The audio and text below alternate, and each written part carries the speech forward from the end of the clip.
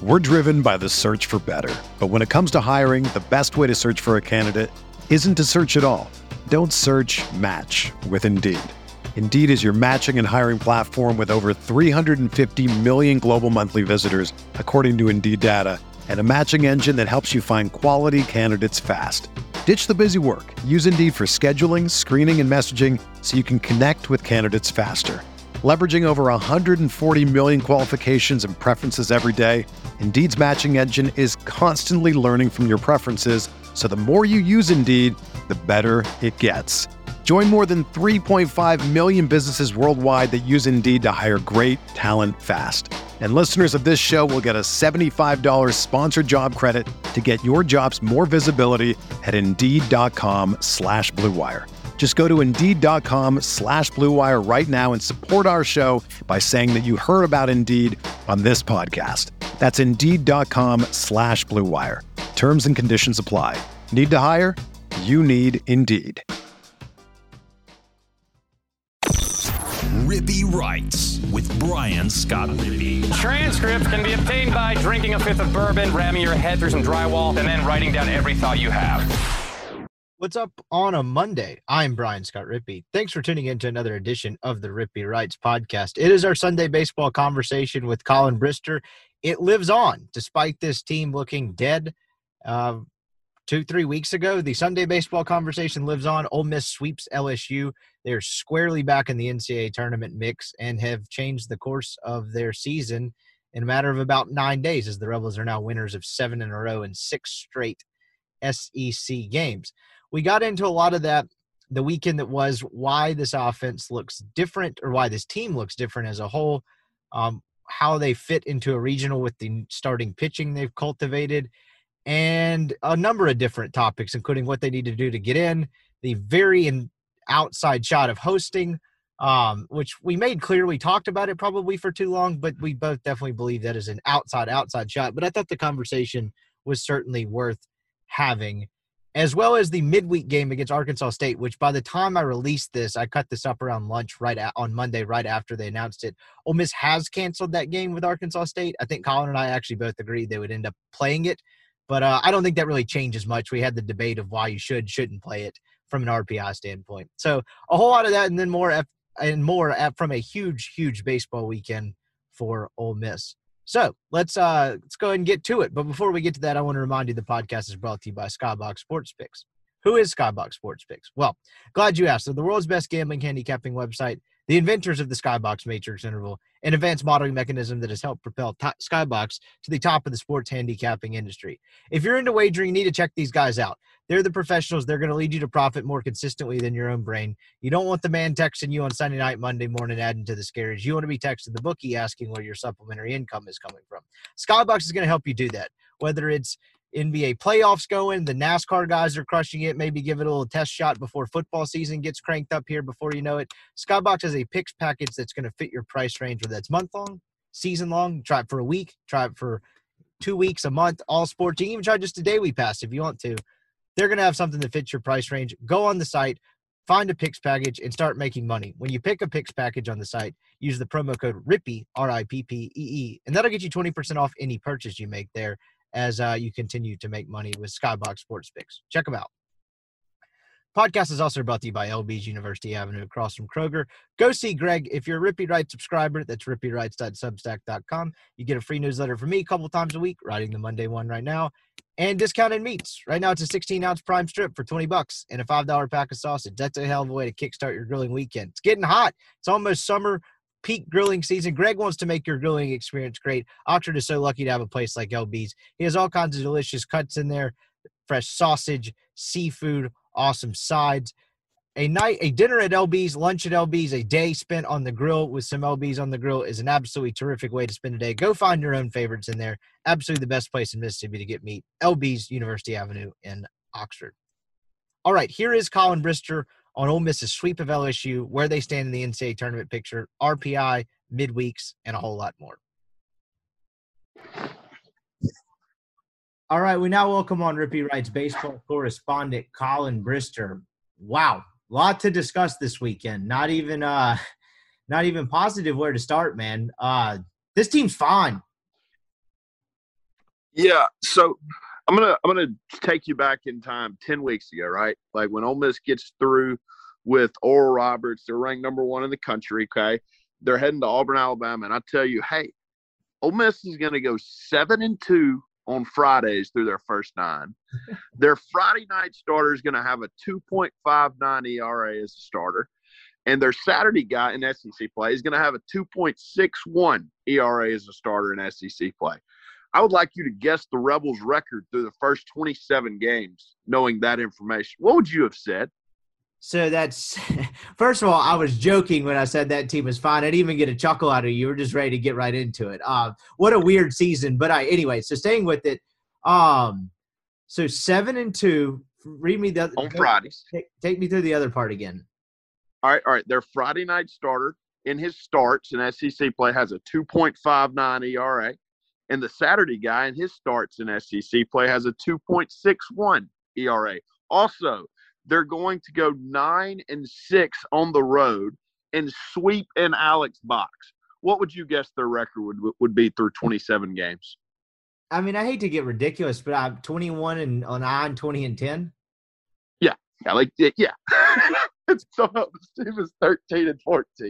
They swept in Alex Box, went 9-6 on the road at SEC play, and found a really good Friday and Saturday guy, and somehow they're 13-14 in the league. I hate the sport sometimes. And the only 2 Friday night games they have not won or game ones, whatever you want to call them. People get the picture on this podcast at this point. Are the 2 weekends they've been swept, correct? That was when they were swept by Tennessee and Alabama. That is correct. Alabama. That is correct. So. And who did not pitch in either one of those? Or did not start? I was going to say he actually pitched in both. That'd be Dylan DeLucia. But you know what? I think sometimes we get accused of never saying we were wrong. We were wrong. So we do a lot of things when we talk about Mike Bianco's sample size, right? Where it's like, hey, there's enough of 22 years that he's gonna, maybe not get it done in the postseason, or maybe, whatever. There was enough sample size for us probably to look at this team and go, hey, he's probably going to figure it out to the point that they're not going to be an embarrassment. And credit to him, he did. If it kind of works both ways. If you're going to sit there and say, hey, he can't get it done in the postseason, and that's the sample over 22 years, you probably also got to look at this season and say, hey, at some point they're probably going to turn it around and not be a national embarrassment. And I didn't think that. I thought this was a 10-20 baseball team 2 or 3 weeks ago. But to Mike's everlasting credit, he does not produce disasters as a baseball coach. Yeah, and it's like, look, we were wrong on many different things about the team. I mean, look, whether it was the offense for 2.5 months, whether it was who we thought would be in the rotation. I mean, I don't think anyone had a DeLucia, Elliott, Diamond rotation at any point this season. Like, we've been wrong about a lot of it. I'm not necessarily sure we were wrong about, like, it looking and feeling like a disaster at the point that, when they were 7-14, or really, honest to God, I mean, it started with the South Carolina series. When they dropped out, and I was like, all right, this could really get disastrous for them. So I don't necessarily think we were, like, wrong about that part of it. I'm just more amazed that it's turned around this quickly. And, of course, like, we're bearing the lead here. Ole Miss goes on the road and sweeps LSU this weekend in Alex Box. The Rebels are now 13-14 in SEC play. What was that? That'd be 9 days ago, 10 probably, as most people are listening to this podcast.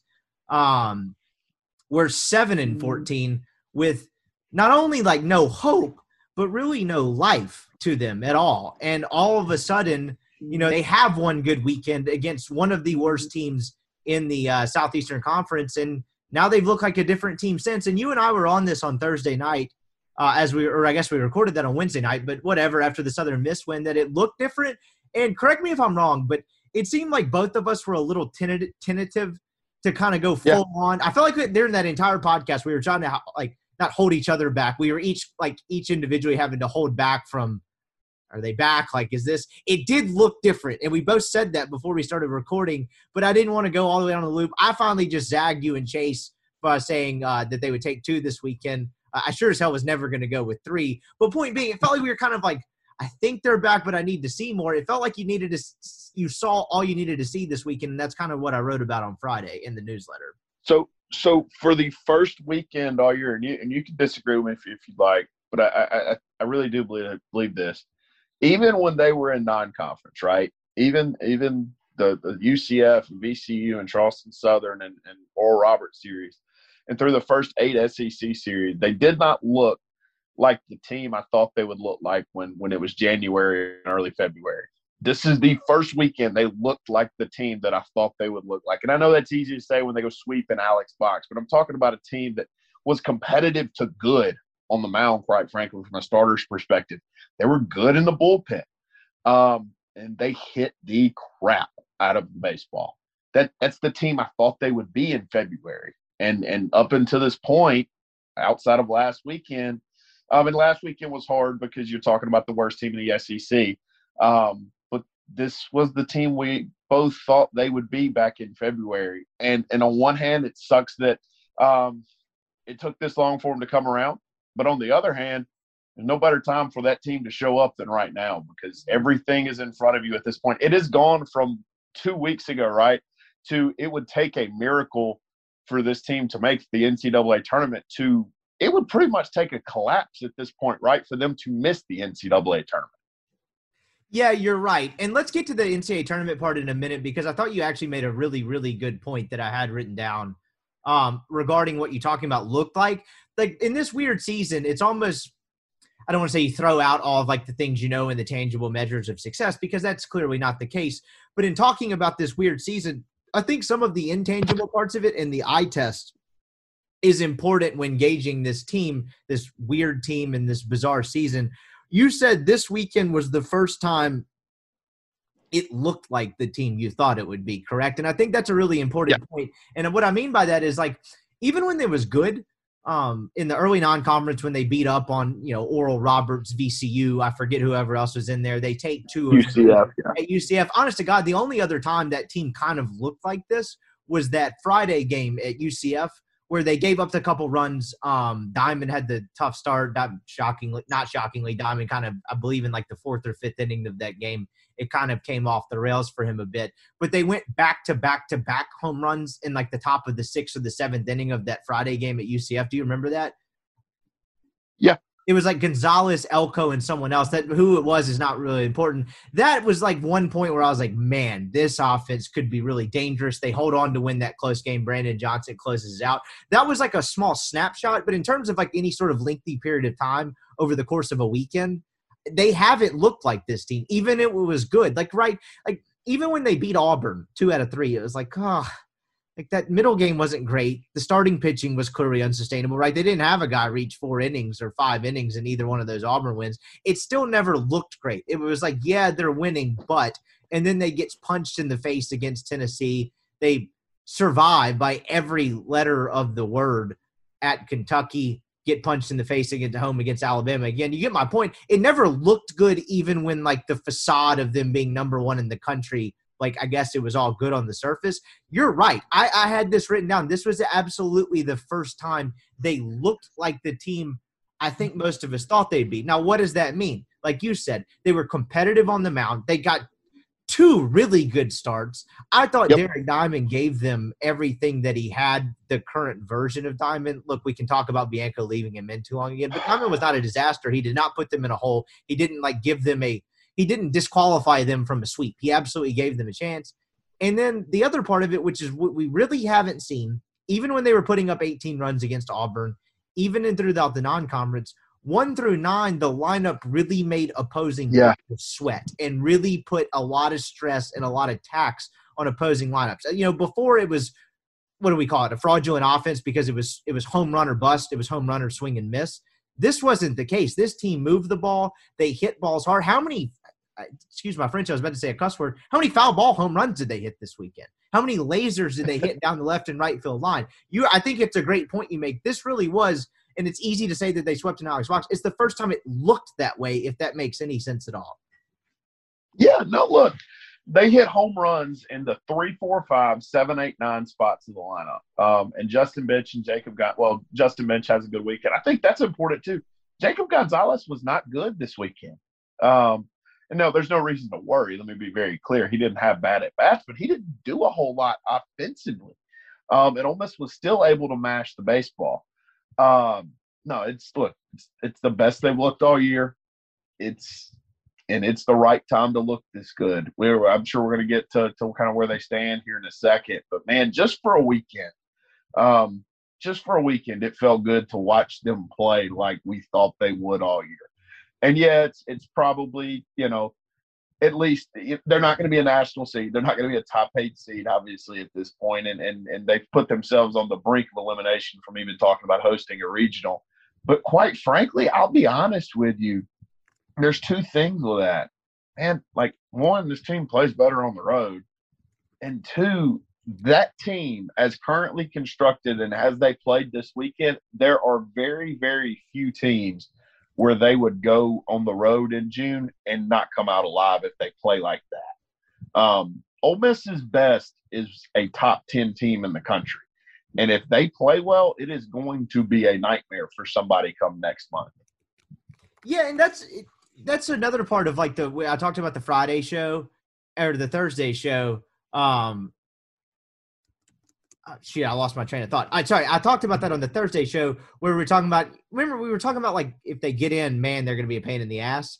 Now it feels like that's now you can, like, say that without any reservation because they still had as good as they looked 3 games against Missouri, 1 against Southern Miss, they still had a decent bit of work to do. Well, now, look, I'm not going to jinx and say the hay's in the barn. The hay's not in the barn, but you're on the verge of shutting the barn door in terms of getting a bid to the dance to host.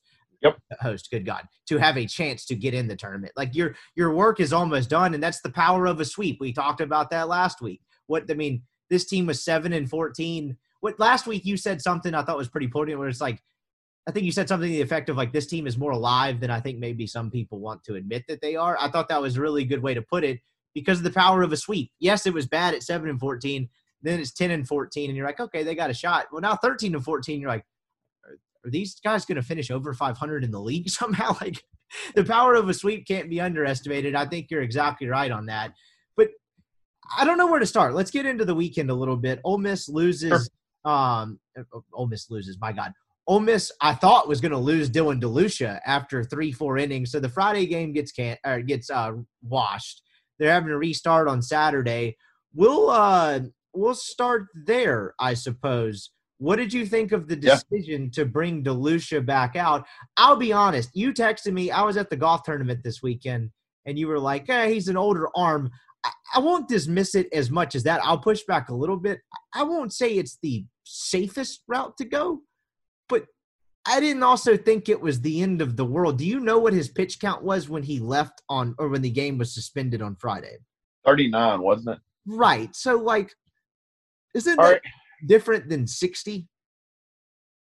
Yes, absolutely. Look, I mean, the kid at the beginning of the year was a bullpen arm, right? How many times have we seen guys throw 39 pitches and come back? Now, is it a little bit different because he went through a starting routine and all that? Sure. And I don't think in Mike's heart of hearts he planned on running the kid out there for, 4, 5, 6, 7, 4 more innings. I think he just thought, hey, maybe he's competitive enough to get me through the 5th and I can turn this over to the bullpen. And then you look up and lo and behold, the kid's been really, really good. He was better on Saturday than he was, frankly, on Friday. I think Mike went into it saying, hey, can you get me through the 5th? And that's going to cost me about 60, 62 pitches, maybe a little less.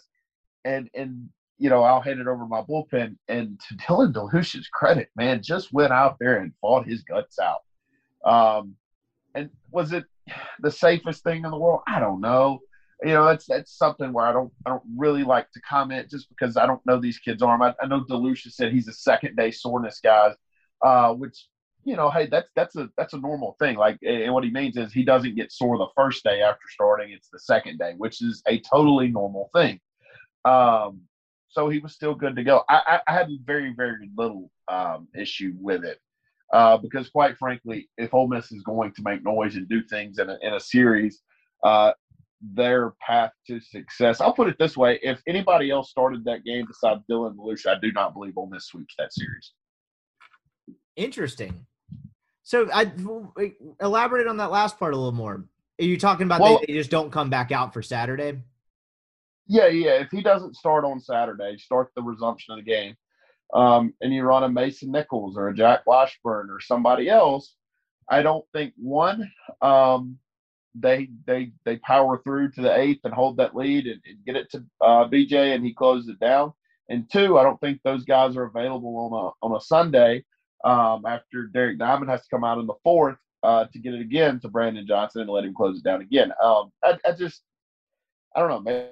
Maybe I'm a little bit guessing, but I think Ole Miss needed the effort that Dylan DeLucia gave them on Saturday to have the sweep. I just don't think they have enough in the bullpen to overcome maybe their Friday guy only going 2 innings in a weekend at this point.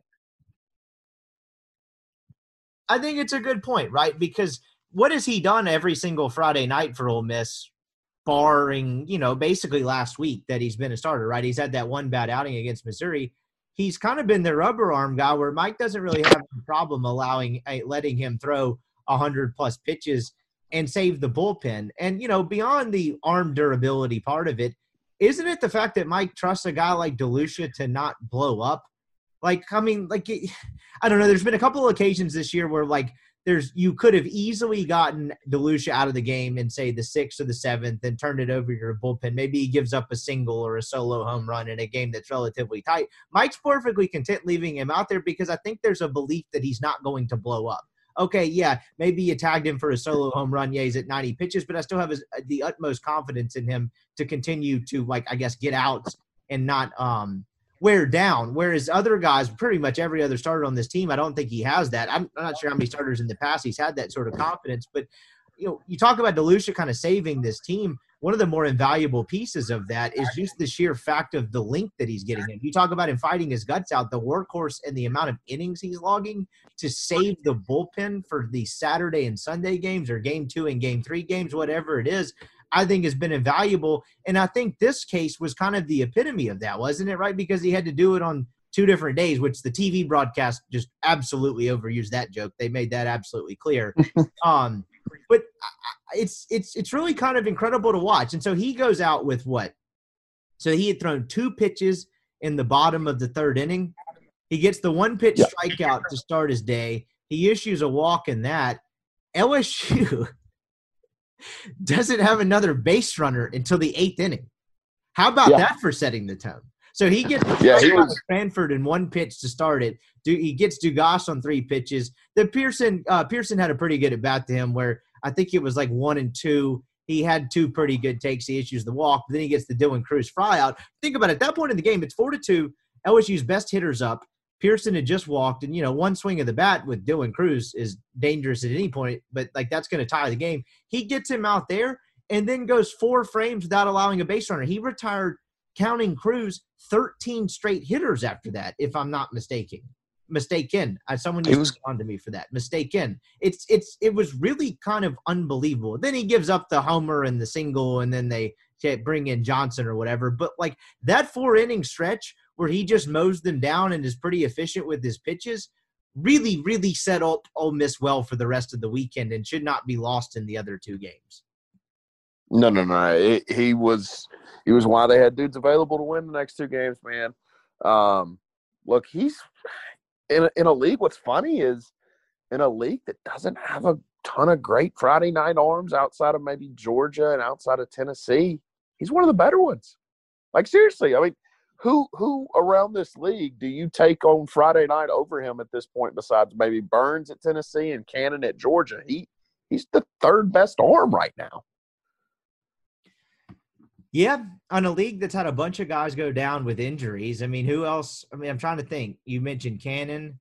I'm trying to think who else. Burns at Tennessee, but Burns. Yeah, I mean, and you could even throw in, all 3 of those guys they have going there, right? I mean, it's I'm trying to go down the list. I can't really think of anyone else. And the fact that Ole Miss didn't really wasn't able.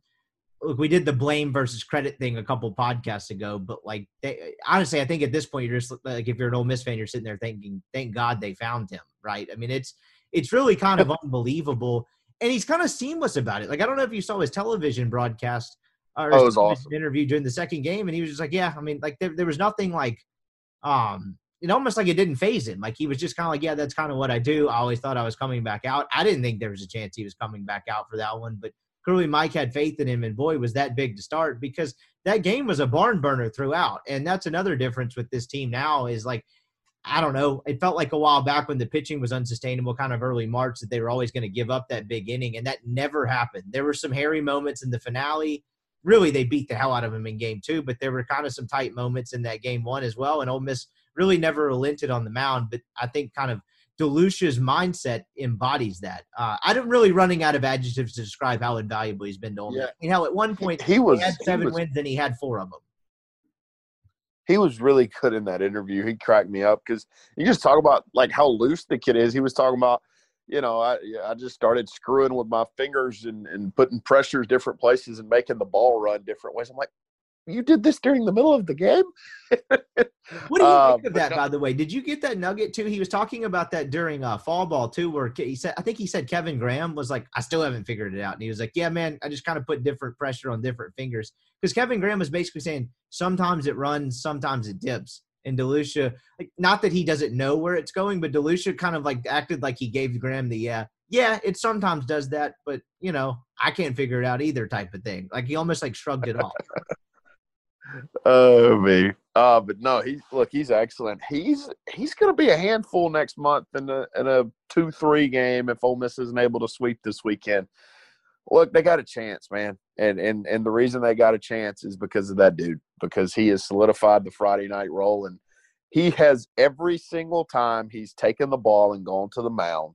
Well, quite frankly, every time he started on Friday night, they've won. I was going to say, he's given them a chance to win. Well, hell, no, they've won every time he started on Friday nights. The Rebels won the baseball game. So, yeah, I mean, if you're going to frame it from like he's given them a chance to win, it's basically he's kind of put like some of the offensive incompetence on his back for most of those starts. I mean, you think about he single-handedly saved their ass against Kentucky. They weren't exactly they were pretty good actually that first night against South Carolina. Definitely not against Mississippi State. And I mean, the list kind of goes on and on. Not Arkansas either. He's definitely given them a chance, but he's kind of lugged a struggling offense on his back in every outing he's had. Speaking of that offense, I'd like to flip to that for a second because I wrote down this note from Friday's game before it got delayed or suspended. That I didn't want this to get lost.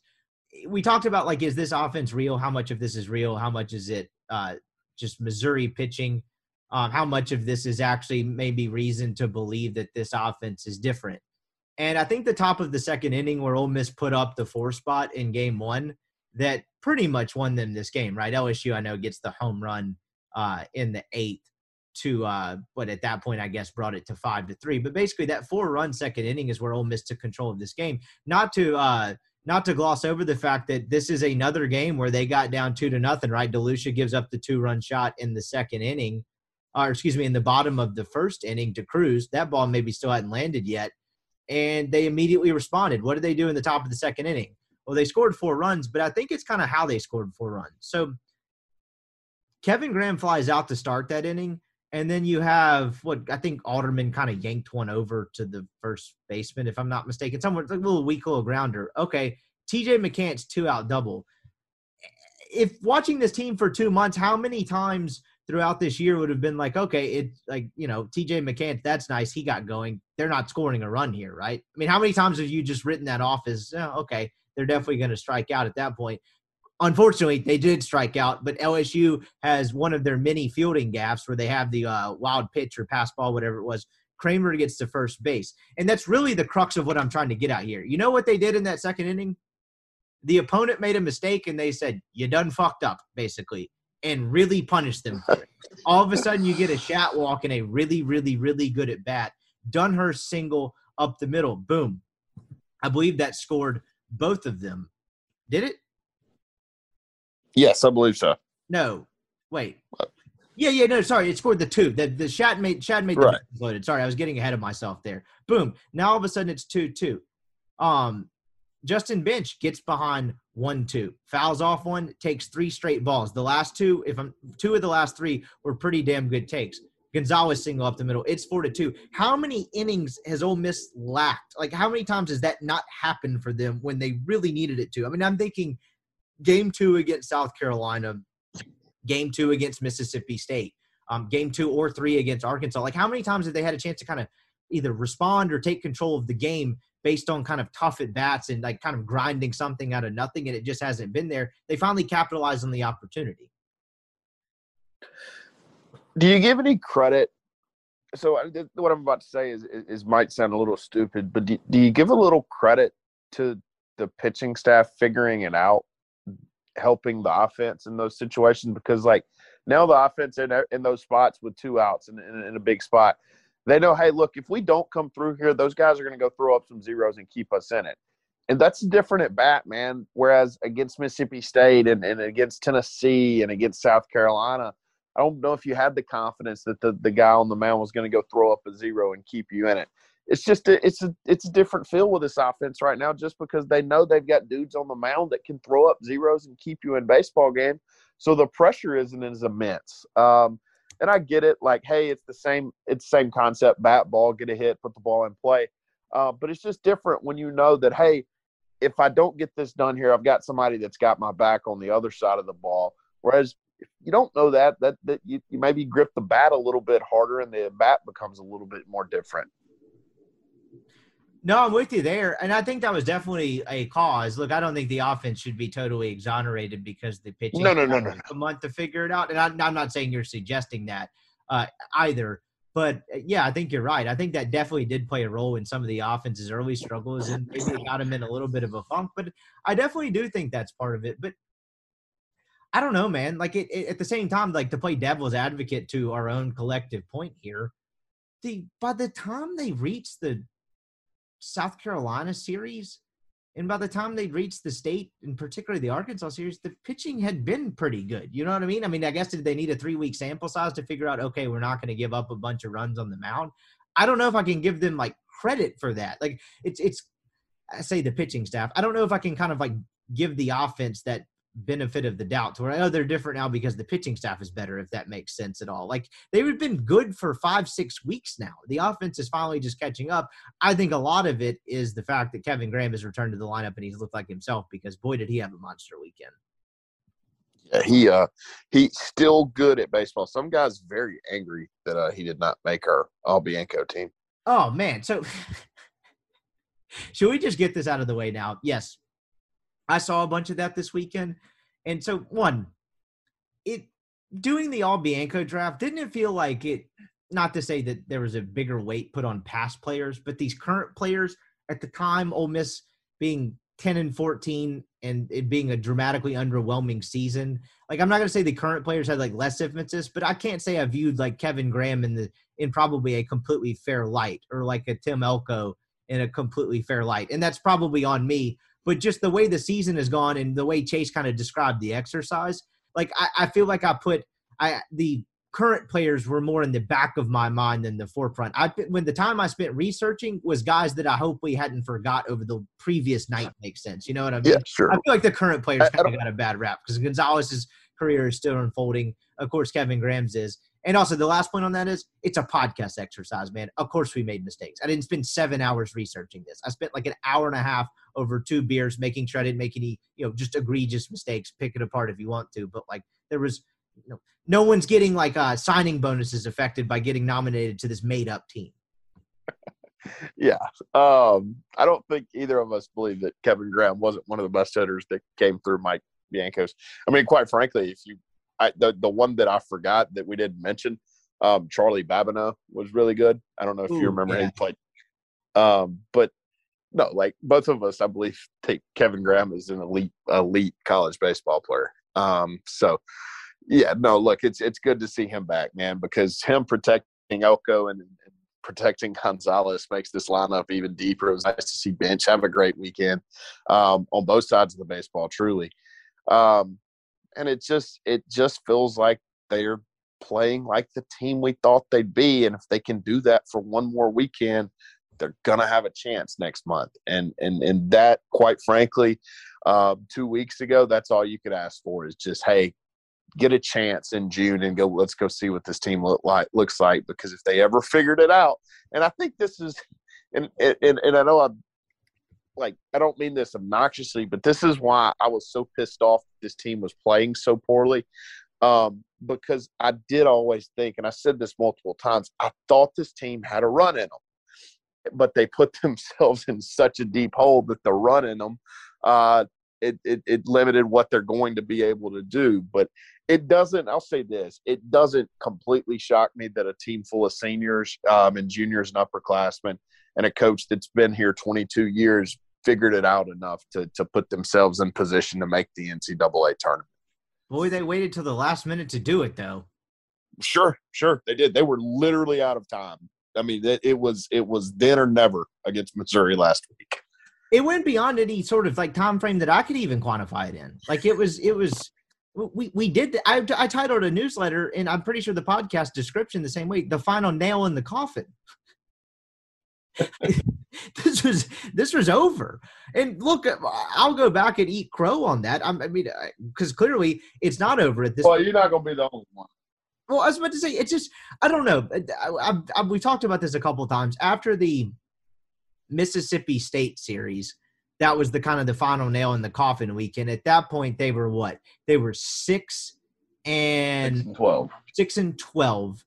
And just the way those last two games unfolded, it just kind of looked lifeless. And they just kind of looked like they absolutely looked like a bad baseball team. And so I've always tried to stay away from like the over dramatic, because this sport is weird. And their teams do this every year where they underachieve or there's a run and things look completely different than they did 3 weeks prior. I felt like I tried to be as cautious as possible. But with the dynamic of this season coming in, with, Omaha or bust, can this team win 20 games, be a national seed and all that? After the state series, I finally was just like, all right, this definitely feels over. And I'll certainly eat my words on that. Whether they end up making the World Series or not and getting in and making a run is kind of irrelevant at this point, because clearly it wasn't over. I guess what I'm just getting at is, in a sport where runs happen all the time and teams kind of find magic late, this even went beyond like the mathematical timeframes I had, just in terms of like sheer games left to win, if that makes sense. I mean, this really just kind of just blowing my mind, the run that they're currently on. I did not see this coming. Like I said, I thought they could have a run in them, but I didn't think that included a sweep at a Baton Rouge and a win at Southern Miss to really, really put themselves in the position that they have. No, it's impressive. And look, a lot of people are doing the thing on Twitter and on the internet. It's like, well, and I'll be honest with you, I don't really understand it. It's like, are they going to win enough to one, keep Yanko's job? And it's like, well, first off, I and you can disagree with me here, I think they would at least have to win a regional, especially at this point, for that to even be a conversation. But at some point, as an Ole Miss fan, like, can you not just be happy for Tim Elko and Kevin Graham and Justin Bench and Peyton Chatnier and Hayden Dunhurst and TJ McCants and Jacob Gonzalez that have gone through a lot this year and they're starting to figure it out? And you're talking about guys and Graham and Elko and Bench that didn't have to come back and did, and they want, because they wanted to make a run with this. And can you just be happy for those kids? Because I kind of am. Like, credit to them, because they could have laid down when shit was going poorly. And they did. And I'm super excited for those kids that at least it looks like they're going to get to participate in the NCAA tournament. No, you're right. It's a good point. And it's the ultimate. I want to save this for a little bit later, because I know I'm kind of belaboring the point. I want to get to a couple like important instances in these games, but it is the ultimate like live in the present. It's not even the ultimate live in the present season. I guess it was, in terms of kind of do or die, but like in terms like this, the way I view this is just the ultimate live in the present. This team has given them a chance. They're red hot. They have a ton of talent. They will, in all likelihood, barring some sort of miracle, be playing on the road in the postseason. Anything outside of not getting through a regional, like you said, at minimum, is not saving Bianco's job. So I made this point last week. If you're an Ole Miss fan, like, isn't this the greatest postseason setup you could possibly have? This team is playing good baseball. They're finally, after 2 months of being really a miserable group to watch, they're actually a ton of fun to watch. I mean, these last 2 weekends, yes, it's easy when they're winning, but like, this, the brand of baseball is different. They're fun to watch. Isn't this kind of the ultimate, just kind of, I don't know. And like an Ole Miss fan, I feel like in the last 2 decades has had kind of 2 decades of postseason heartbreak. Isn't this the perfect postseason to have? Either get the result you want in terms of making a run and making it to Omaha, Nebraska, or pretty damn close, or you probably get changed at the top of the program. Like what Ole Miss fan would be walking on eggshells during this postseason? You know what I mean? And kind of like, I don't know. Well, I'm one, but other than I don't, Yeah, you get my point, right? Like, you're going to get it either way. So why not just kind of enjoy this for what it is and just see where it goes? Honest to God, from my perspective, I'm just glad we're still doing this podcast at this point, because it's 7-14 after the Arkansas series and after the State series too. I was just like, look, man, we'll check in every now and again, but there's really no point to this because it felt over. And not to get kind of off into a tangent about the big picture more so than we already do on this. That's just kind of the way I see these next couple weeks. It's like, yeah, like, does this absolve? Like, I mean, I got a question. I got a DM from a guy today on Twitter who was like, have the Rebs done enough to save Bianco's job? It's like, no, dude. No. Like, can you give that? Of course not. But can you give it a month? Like, let's just see where it goes. I just kind of want to see where it goes because, again, they're playing good baseball. One of the announcers said today, Ole Miss, you could make a case they're one of the hottest teams in the conference. It's like, congrats, dude. That you really dug deep for that nugget. Yes, absolutely. So let's just see where it goes. Sticking with it, though, I kind of want to get back into the minutia of this series a little bit because I thought this was an important series, not only for the result, but like we keep getting at, I think the general theme of this podcast is just certainly the way they played. And so they win game one. That felt like a huge win. I don't know about from your perspective, but I'm thinking, okay, this feels like any other weekend they've had. They now have 2 shots to get 1 win to really set themselves up with a legitimate chance next weekend. And this kind of leads into the part about the offense looking different and really just looking like a relentless group. What does Ole Miss do? They score 2 in the first. They score 2 in the second. They score 5 in the fourth. And they score another in the fifth to go up. Was that 9-0 before LSU really felt like they could even take a breath? This game 2 and parts of game 3 today, even though they weren't great with runners in scoring position, as we record this on a Sunday night, this was the game where it was like, okay, holy hell, like this offense definitely looks like that. Because I didn't even think the LSU starter, was Devin Fontenot, they started who shoved against Ole Miss last year. I didn't even think he was terrible. I thought just Ole Miss made him work a little bit. I mean, he only got 4 outs, 26 pitches, but the Cooper kid they brought in behind him, it felt like nothing came easy at all, if I'll put it to you that way. Blake Money had some success later in the game, but the result was already decided. So I thought, and maybe I'm crazy here, but as an Ole Miss fan, I've been on the other side of what LSU was going through at that point. It's like you lose that game. And if you're LSU, right, and you lose that game on Saturday morning and you got to come back and play Saturday afternoon at 1:50 or whatever it was, the first thing you need to do, right, like, hey, we got to get this ship steered correctly and figure this out. The first thing you got to do is you got to go get 3 outs in the bottom of the first and get your offense up there in the 0-0 game, right? And to give a ton of credit to Tim Elko and Kevin Graham, because when they hit back-to-back home runs, if you're in that LSU dugout or you're a fan in that stadium, it's like, holy shit, can we catch our breath for just a second and figure out how we're going to attack this Ole Miss pitching staff? And Kevin Graham and Tim Elko didn't let them. And then all of a sudden you're down 2-0, and then 2 innings later you're down 4-0, and it's like, if you're an LSU fan or you're in that LSU dugout, it's like, Jesus Christ, we cannot catch a break at this point. And as an Ole Miss fan, I've been on the other side of that plenty this year. So credit to those guys. I thought it was important that they jumped on them the way they did early and made LSU kind of panic. And the Tigers are a young team that have some defensive issues, and when Ole Miss jumped on their throat, freaked out. And Hunter Elliott was great, and it led to a big time, the biggest of the season, win for Ole Miss. You're absolutely right about that. Kevin Graham, 7 for 12 this weekend with 2 walks and I think 3 RBI. That's actually a little bit shocking. I thought he had more RBI, but man, 7 for 12. That's over 500. I do know enough about that. Can you actually confirm the math on that? Yep, definitely over 500.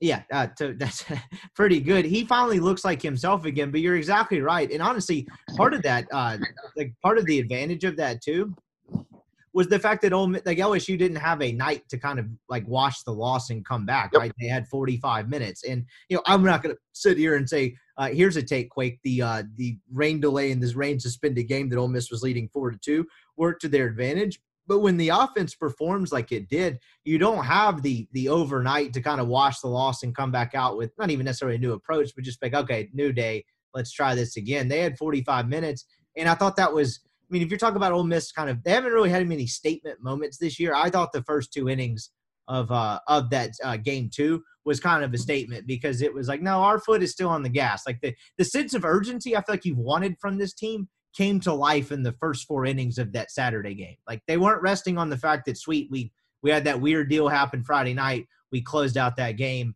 Let's figure out kind of a way to win one of these next 2. It was like, no, we're going to go up, 9-0 or whatever it was, 10-0 before you can catch a breath. I thought that was the first time they showed some sort of like sense of urgency that I feel like a lot of like the fan base and the people watching have like kind of wanted them to have for the last 2 months, and it's been lacking. Yeah, no, exactly. They went out and they punched LSU, and LSU wasn't ready to punch back, and that's a credit to them, man. It's I can't emphasize enough how big those 2 first inning home runs were. It especially when Elliott goes and gets the 3 outs, big double play too. Don't forget that to end the top of the first. And I think I texted you at the point, it's because Elliott looked bad in the first inning. He did not look great. And then all of a sudden, they hit a ground ball and just hit pretty well right at Chatagnier. They turned the double play. That's the type thing that 2 weeks ago and 3 weeks ago, they didn't make that play to get off the field, man. And I'm not trying to sound like Mike Bianco talking about, hey, they got to make that pitch or they got to make that play over and over again. But they didn't make those plays. And this weekend and last weekend, they're starting to make those plays to where, hey, stuff gets tough and they just go make the play to get out of the inning. Because, maybe 2 weeks ago, maybe Chatagnier fumbles the ball and throws Gonzalez off the bag, and they only get 1 instead of 2, and then the next kid hits a ball in the gap, and it's 2-1 instead of 2-0. But credit to them, man. They're starting to make those plays and make those pitches and take those at bats that help win them baseball games. And you wonder, you're sitting there thinking, if you're out there listening, you're probably thinking, what's the difference? Why is this different? What has contributed this? Like, I don't understand, like, other than getting Kevin Graham back, like what makes this a different offense? I think you can, I don't want to say look no further, but I think it certainly starts with the guy like Hayden Dunhurst and the guy like Peyton Chatagnier. Peyton Chatagnier has had a terrible year, but he's, to his credit, has not wilted by any stretch of the imagination and kind of just kept showing up and kind of trying to figure out how to work it out. I'll give you Peyton Chatagnier stat line this weekend.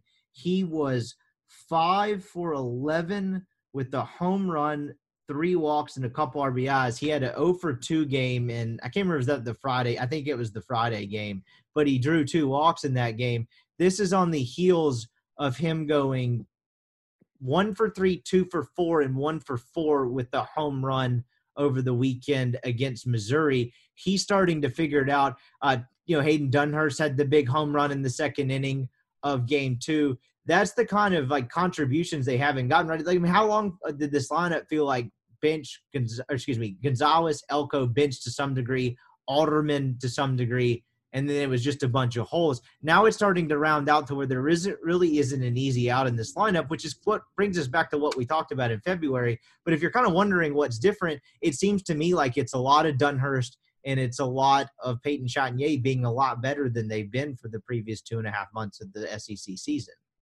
Yeah, no, look, I texted somebody this over the weekend. I said they're better because the kids that haven't hit all year are starting to hit. It's different when it's 1 through 9, man. It's different when you can't breathe down there. And you've got Leatherwood that, and we'll get to game 3 here in a minute, but I thought that was critical. The kid hits a left-handed home run off a lefty. They swung it 1 through 9 this weekend outside of TJ McCants that had another tough weekend. But even he played a really good center field and had a big double on Friday and had an RBI single on Saturday too. They just swung it, man. And that's what this team is supposed to do, and credit to them. We make the joke about the college kid that didn't go to class for a month and a half, but by God, he has shown up to class and has put in work. And they're going to say he's taken the first half of his final and he made like a 96 on it. So now when he comes back and takes the second half, he doesn't have to score as high as he did on that one. I don't know. It's an impressive group right now, and the hope is obviously they just continue it over the next 3 or 4 games. I guess we should get to that in a little bit. What they're going to do with the Arkansas State thing. Yeah, I had that written down to get to. That'll be a ton of fun, and I'm sure we'll draw a lot of nuanced reaction from people, starting with A&M last week. But yeah, it's really kind of unbelievable. And then even in the game today, another sign of this offense kind of looking more like the one that we thought it would is they get up 1-0 in the first, they score 2 more in the second. And then LSU fights back, and it's 3-3 all of a sudden. It's like, all right, this is a game they're going to have to keep adding on. And we can get to the Mike Bianco, Derek Diamond part of it in a second. But, like, it's 3-3. LSU ties it up. Well, what does Ole Miss do? They score 4 in the fourth. Yep. You have the Elko single, Alderman home run. Boom. Before whatever pitcher was still in there for them, I think it was they had relieved Hasty or Rezelman, whatever that Reiselman. Yeah, the kid that throws 98. Yeah, welcome to him. He threw 5 pitches and he gave up 2 runs. Or excuse me, he threw 5 pitches to Elko's single, 4 pitches, then he gives up the 2-run home run. Then boom, Leatherwood walk shot and Ye home run, which was a massive one at 7-3. Point being, in a Sunday game that I didn't necessarily think was going to be a slugfest, but thought that Ole Miss is going to have to keep adding on. They're not winning this game 3-1 or something like that. They absolutely did that. They put up the 4 spot in the 5th. They get another run late that gives them a little bit more breathing room. That's the kind of things that good offenses do on Sunday games to – I mean, that's the difference. That's a difference-making game, right? We talked about, can they find a way to, like, tough out a win to not get swept by Alabama? Can they find a way to tough out and not get swept by Tennessee at home? They haven't been able to do that. Look, this team sitting at 13-14 versus 12-15 this weekend makes a world of difference, and I felt like the offense really carried them to that win today, despite Diamond being pretty good for what he is. Yeah. No, look, the offense was good today. Diamond gave them everything he had. That was a solid effort, and I think look, it could have been really easy once the thing got tied 3-3 for you to look at it and say, oh, we had a good weekend, we're back in it, we're good. No, they didn't. They went to the top of the inning and they put up 4 runs, and quite frankly, for all intents and purposes, if you're LSU at that point and you just worked your tail off to come back from down 3-0, like, and they just put up 4, if I'm an LSU dude and I'm in that other dugout, I'm like, I'm tired of this crap. Like, we fight back every time, and they just go and extend the lead. So, it's credit to them, man. Every time that they were tested and every time they needed to produce offensively this weekend, they answered the call. And that's why we're having a completely different conversation than we were having 2 weeks ago. Yep, and to add on to that, Hunter Elliott, I don't want to gloss over the fact, because sometimes it can get lost in 11-1 or in a blowout win like that. Ole Miss wins the game 11-1, but you have – I want to make sure I have this stat right because I wrote it down. I think I might actually put this on Twitter, but I want to make sure I have this correct. Hunter Elliott's last 3 starts, 19 2/3 innings pitched. He's allowed 12 hits, 5 earned runs, 26 strikeouts, 5 walks. He's made the 6th inning in every single one of those. He's now gone 6 2/3 and 7. Is that correct? Maybe I had that inverse. That'll work. I think you went 6.2, yes. 6.2 and then 7 last week. That'll certainly work. That looks like a kid really coming into his own. And another sign about that too is you text me, is like, he doesn't look great. I don't think he had his best stuff. I think he absolutely settled in and kind of found the way to not have that blow up, right? Ole Miss gets in the early lead. Instead of having that be, 4-4 or 4-3 after 3 innings, he really found a way to keep LSU off the scoreboard, and I thought that was kind of a sign of a pitcher maturing as well. I've said this a couple of times now, but look, if Ole Miss is able to get into a regional, I don't necessarily know what to make of it, but they will certainly have entered regionals in the past with worse 1-2 combinations than Hunter Elliott and Dylan DeLucia. Is this the most talented team Mike will have ever taken on the road? Because he don't usually go on the road with good teams. So yeah, what a question. I'd have to think about that, but the surface answer is yes, right? I mean, what other? I can't think of any team. 08 would be the only one. Yeah. With Lynn and Palm, but Palm wasn't Pomerantz yet. And then Lynn, actually, he didn't have a great regional outing in 08. But anyways, no, Elliott was great. And he's turned into that Saturday guy, man. They're good on Friday and Saturday, right? Like, I'm sure, assuming Ole Miss does what I think we both think they'll do next weekend, and get into a regional, they're going to have legitimate shots to win both games on Friday and Saturday. And we know if, hey, I get what happened in 2018 and 2012, but if you can figure out a way to go 2-0 in a regional, the odds are certainly ever in your favor. So it's just, man, look, it's him coming along the way he has, Dylan DeLucia figuring it out is set up for where Ole Miss has one of the best 1-2 punches in the West right now. And is a big reason as to why they've got a really good shot to make the tournament in 2 weeks. Yep. And to add on, I meant to add this in earlier with the Peyton Chatagnier. Hayden Dunhurst hit in 5 straight SEC games, which is certainly – I don't think he had a pinch hit situation in the midweek, if I'm not mistaken. I think he got one at bat in there. But, his last 5 games, he has, 6 hits, driven in a couple runs, and has 2 home runs mixed in that mix. He certainly found it bat-wise. But to bring it back to the pitching part of it, it took me a second to find his page and had that. I thought I had that written down. But you're right. I mean, the pitching's actually pretty good. And it's if they, like you said, if they can get into a regional, don't you feel good about – I never thought I would have said this in early March, but, don't you feel pretty good about their chances? We can have the conversation about holding DeLucia, not holding DeLucia, but don't you feel pretty good about their chances with either one of them at this point, right? The first 2 games. Yeah, I wouldn't hold him at this point. You feel good about their chances. You would not hold him. No, I mean, look, he's good, but so is Elliott. It's not like, I guess what I'm saying, there's not a dramatic fall off like last year from Nikhazy to Diamond. Now, do I think Dylan DeLucia is better? I do, but I would rather just get off to the 1-0 start with DeLucia and put the kid on the mound that's been really, really good lately. So, no, look, he's special. And if you're Ole Miss, right, the hope has got to be that, hey, you get both these cats back next year and you may be cooking with gas with as far as the rotation goes. Now, look, they'll lose a lot offensively, but still, returning these 2 cats to the rotation can set you up pretty well. It certainly looks a lot more promising than it did, again, at the beginning. I mean, even at the beginning of the season on paper, it's well, they're not going to be great pitching-wise next year. It doesn't look like. In the first month and a half, didn't give you much confidence either. It's something. So I don't have much else I want to get to from these games. I think we just about covered it from that standpoint. It was funny, though, you get to the night. Brandon Johnson, he's been good over the last month. He had that rush month, probably about 2.5 weeks. He did have that one rush stretch. He's never one to lack for drama. They did get to the 9th inning tonight, where LSU had a man on. What is it? You end up facing. McManus was up with 2 on, and Drew Bianco. Drew Bianco is on deck. And I think Mike actually got asked about this after the game. He said, I looked in the on-deck circle and said, nope, this would not be fun for the Bianco family, which I could see how. That would not be a ton of fun.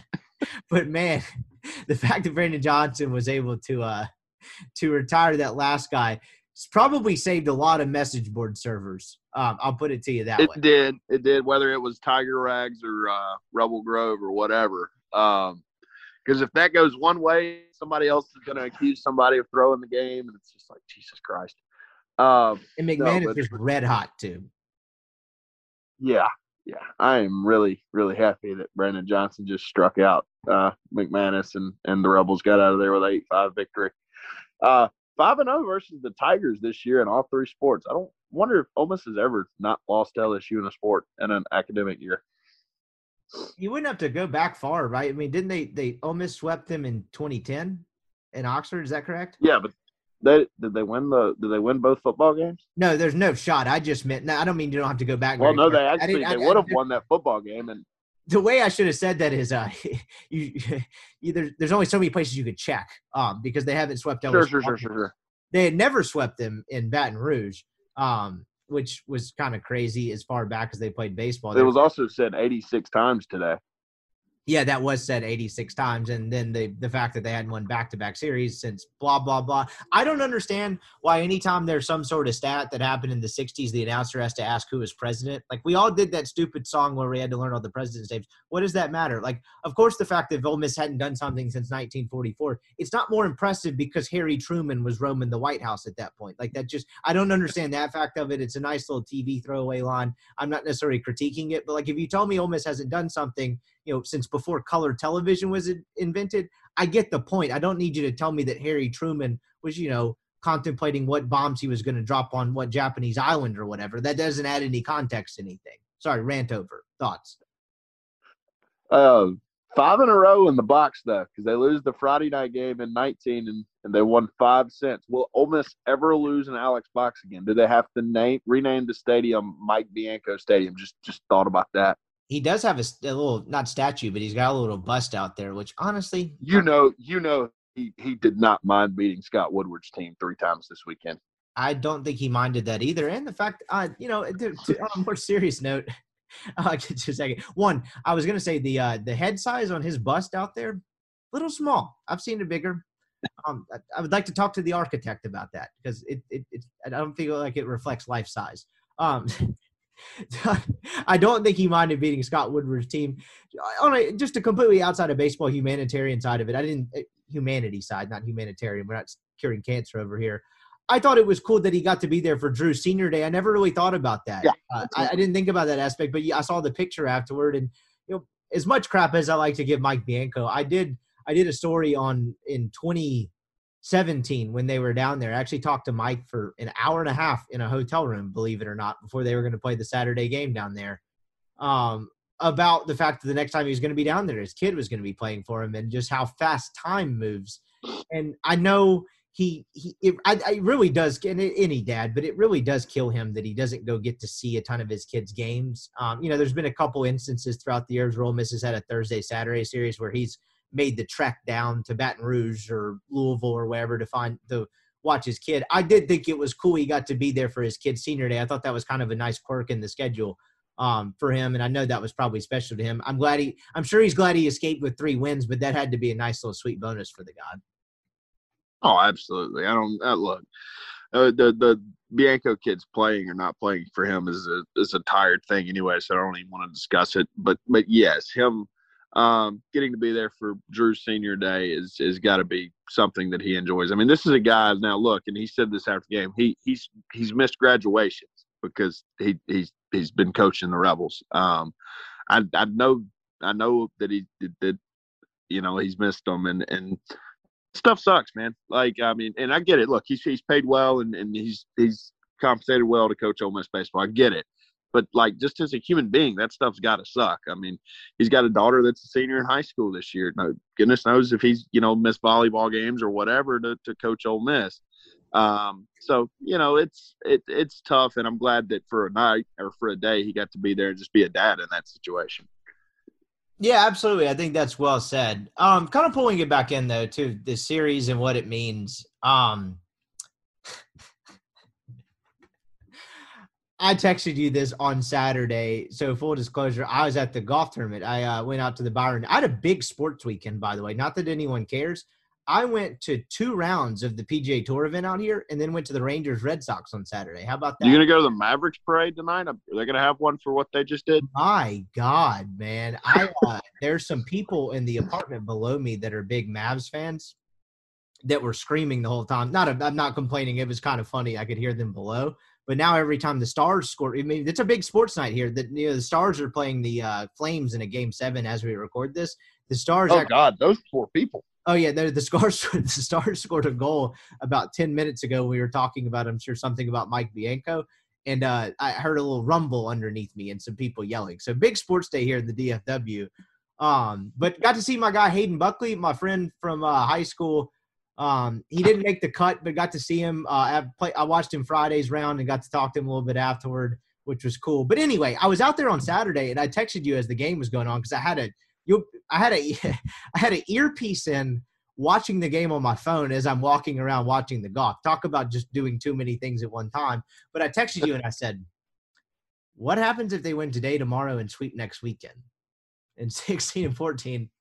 And it was kind of halfway joking, but now they're 3 wins away. I mean, it's at least worth talking about, right? I'll present it to you this way. You dropped a nugget earlier in the podcast. I can't believe we're having this conversation. I don't think it's going to happen. Don't get me wrong. Ole Miss still needs to win another game to feel good about their chances of getting in. So I fully understand I'm getting ahead of myself here, but just with the way they're playing, what does happen if they get to 16 and 14? What are your thoughts?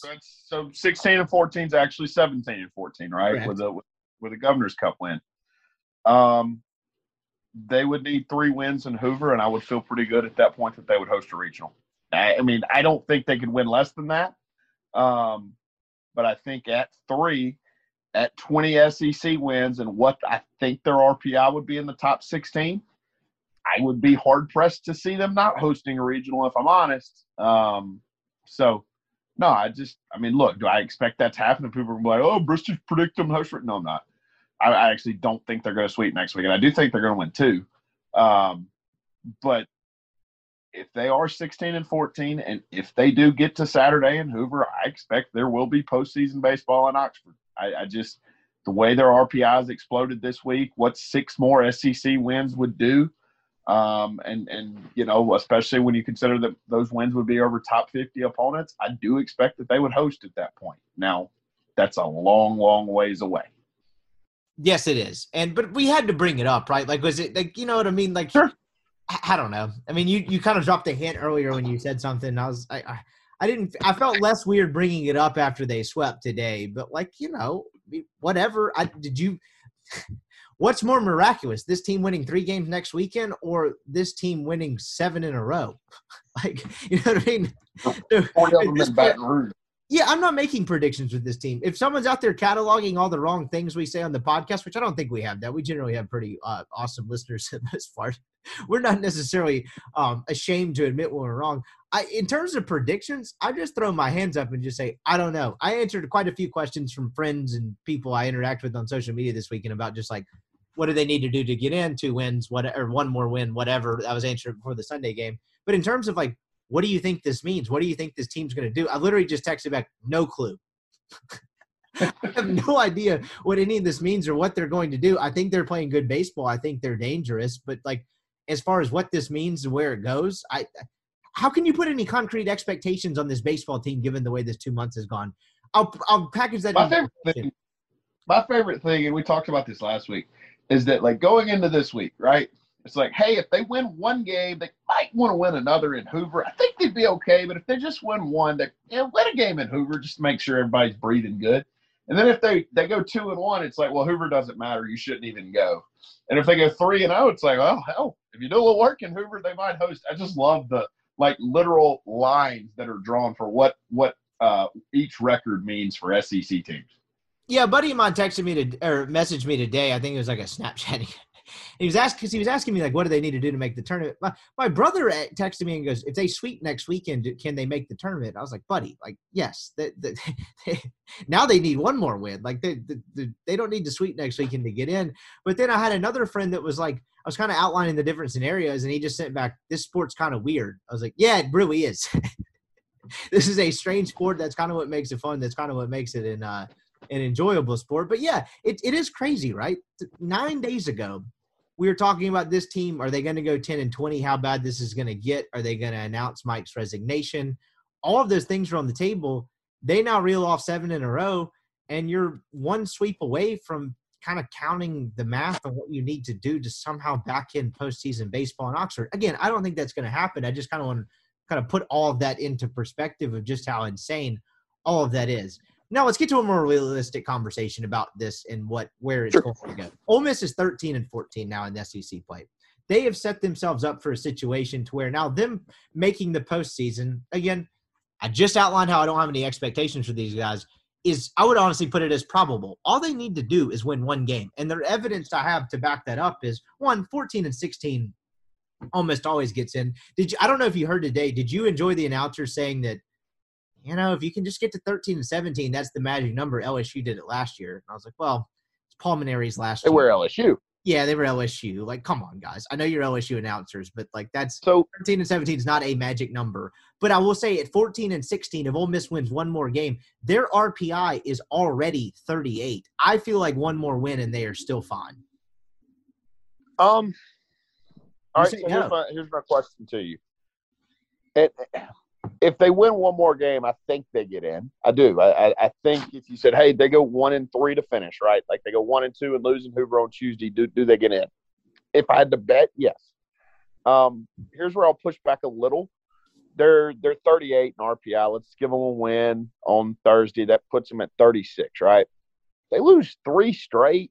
probably going to be 42, 43 RPI. That's a little bubbly. I don't think you feel great on Monday. Do I think they get in? Yeah, I do, but it's still not, the most comfortable feeling in the world. Now, if they win 2, this is over. Like, there's no conversation to be had. And then 3, obviously, you're playing for a lot more when you go to Hoover. But I guess where I'm a little different from you is I don't think 1 is 100%. I think 1 is probably 65% if they get in. That's probably fair. And look, again, there's no certainties with any of this. I think that's probably the more level-headed way to look at it. I say that. I don't think they're necessarily guaranteed in. I just look at their RPI making the jump that it did in the past week. And now, granted, that helps when you beat a top 14 team and whatever LSU is ranked 3 times, right? But I don't know. I guess I thought my mindset was they're going to, like, if they take 2, they can get it in the low 40s. And I guess just seeing that at 38, it's like, oh, they're probably in pretty decent shape. I think they probably get in with 1 more win, but I think you articulated that and kind of outlined all of that pretty well. You want to talk about this Arkansas State game? They got to cancel it. So I saw an article today that a couple cases in London of monkeypox is breaking out. Do you know what monkeypox is? I don't know, but I bet somebody in Jonesboro, Arkansas has it. It's a cousin of the smallpox disease. And we eradicated that a while back. I don't know if you ever played Oregon Trail, but smallpox was a big deal. You were probably going to die back then. But we got vaccines and stuff, which eradicated that, which shout out to doctors and modern medicine and whomever else had a hand in that. Monkeypox is – like, hot seat, cool throne. Monkeypox is on the rise. Could you paint a couple bumps on the back of, say, Drew McDaniel? Oh, we don't have our starter. He's got monkeypox. We need to test the rest of this team. We can't go to Jonesboro. This kid has monkeypox. Like, we might have to leave him behind. Ooh, that's a good point. You're trying to get to Oregon. Like, Jonesboro, Arkansas is still 2,000 miles away from the end of the Oregon Trail. We need to leave him behind. They don't need to play this game. I don't know what needs to happen. Arkansas State, as we sit here, is – I always do this. I had a tab open. We're 228 in the RPI. They actually moved up 1 spot. Congrats to the Red Wolves. This is going to hurt them if they win it. Okay. All right. So I actually talked to Chase about this yesterday. It actually won't hurt them if they win just because it's on the road. I didn't think about that. Someone made that point under his column that he wrote today, or maybe it was just a tweet. I didn't think about that. The road part. Good point. Sorry, continue. It'll be okay if they win because it's on the road. It'll cost them. If you look at Warren Nolan, it'll cost them about 1 or 2 RPI points, which isn't much and doesn't really matter. If they lose, it's catastrophe. Like, literally, they will lose all the progress they made this weekend. Now, don't lose the freaking baseball game. Arkansas State is terrible. Just They're go win. 11-35, 5-21 in the Sun Belt. They're horrific. But 2, like, don't play it because baseball is stupid. And I get it. Hey, you made a commitment, all that bullcrap. But my question to you would become, when over the last 20 years has college sports been about virtue and morality and commitment and all that crap? And I shouldn't say crap, but all that stuff. Like, it's college athletics, man. We're not exactly dealing with a bunch of morality and all that stuff. It's just, I get it. It's a commitment you made and all that, but if Arkansas State agrees to take $30,000 to not play the game, then you fulfilled your commitment. I'm not saying you just don't show up to the game and screw Arkansas State. No, you should come to some sort of monetary agreement with them or offer them 2 home games next year or whatever the hell you got to do when you're not in this situation. But look, it's if the committee is going to take RPI as serious as they do, and that's fine. This is just not a baseball game you can play. It's bad scheduling, frankly, by Ole Miss that this game is on the schedule at this point in the year. But this happens every year. Yes. But usually when this happens, right, like last year, I believe Ole Miss lost the game last year. But Ole Miss, at the end of the day, usually going into this game is either hosting or they need the win, right? Like, because in 2015, they needed to go win this game. usually Ole Miss is not in the situation that they are currently in where they're having to talk about their RPI as far as getting into the tournament. This year they are, and you need to go cancel the game. And quite frankly, look, I don't have any insight on this. You might, but I don't believe Chase writes that article if that hasn't been discussed at least.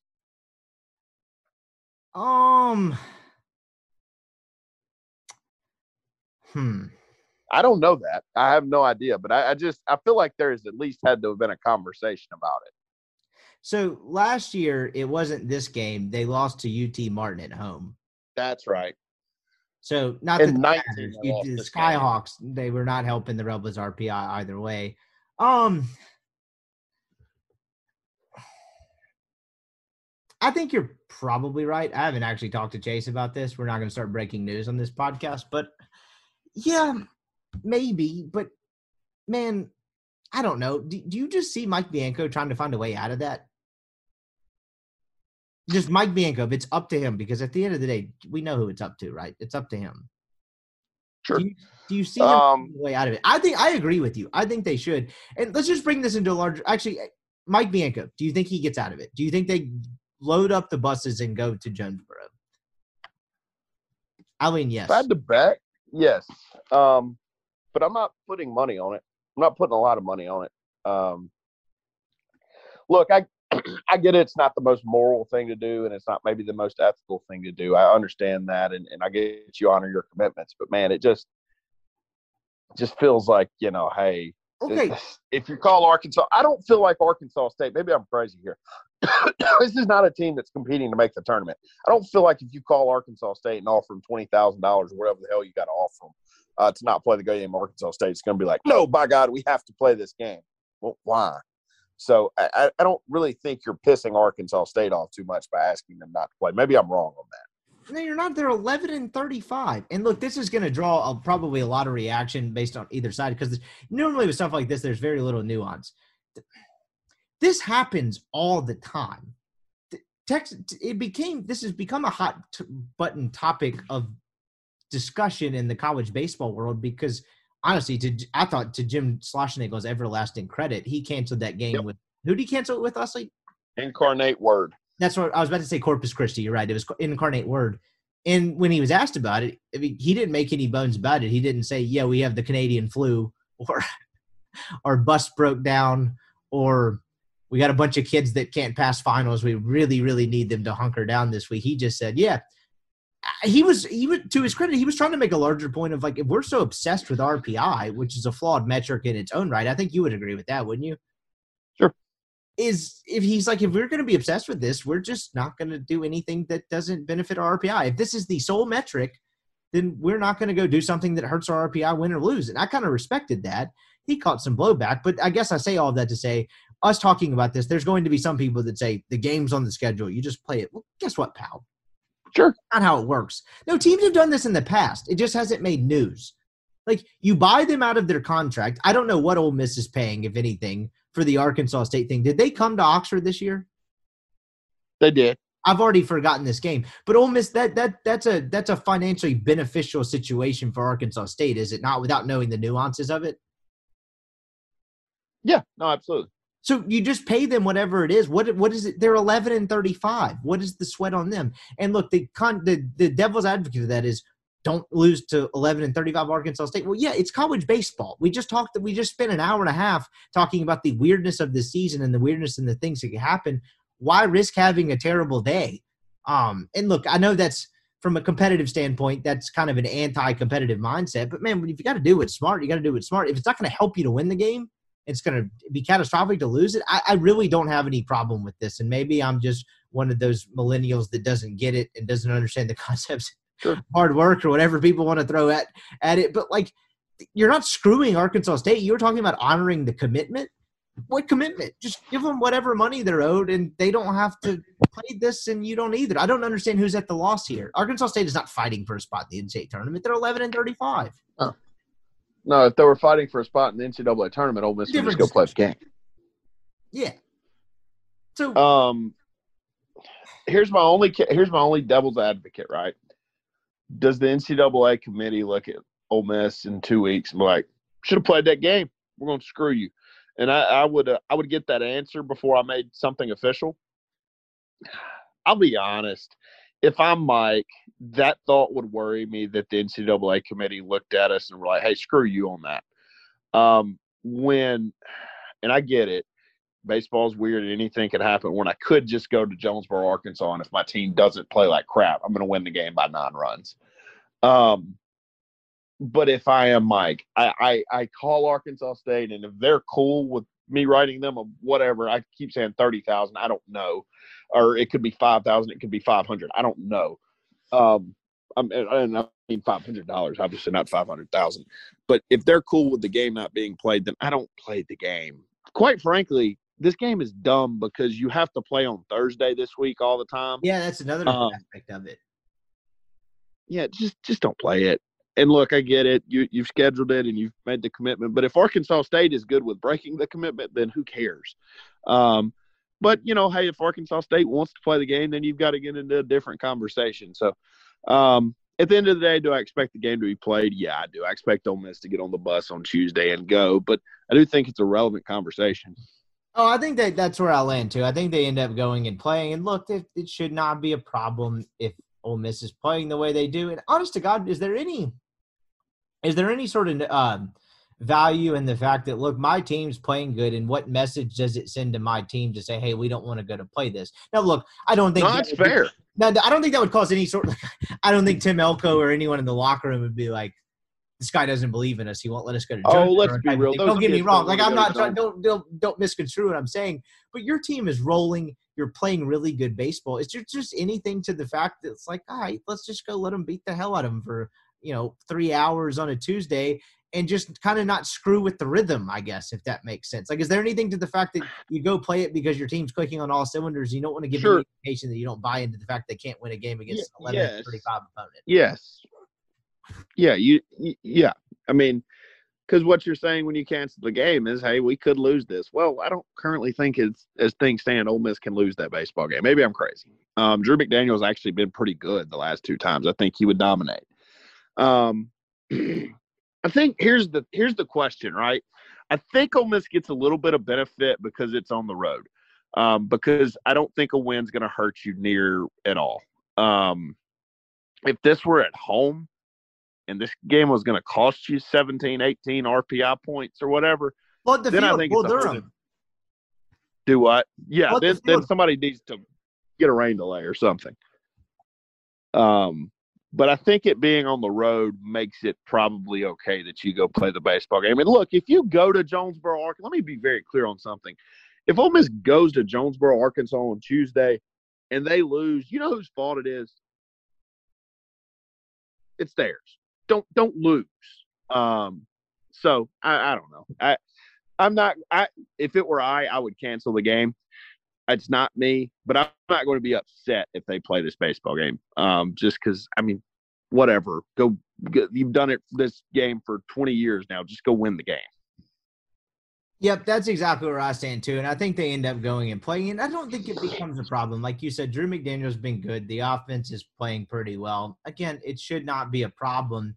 But it's the fact that it's the sitting on your it's the pressure that comes with it, right? Like when you have one of these where like, hey, you can't lose. It's like, what do you mean you can't lose? Like we're in Jonesboro, Arkansas on a Tuesday in May. Like what why am I in a must-win scenario now that we don't have to be in type of thing? That's the aspect of it that would lead you to want to just avoid the situation at all costs. But I think they probably end up going, and I think they end up probably playing it. We probably spent too much time on a meaningless we probably spent too much time on a midweek game that Ole Miss should win. It's definitely not meaningless.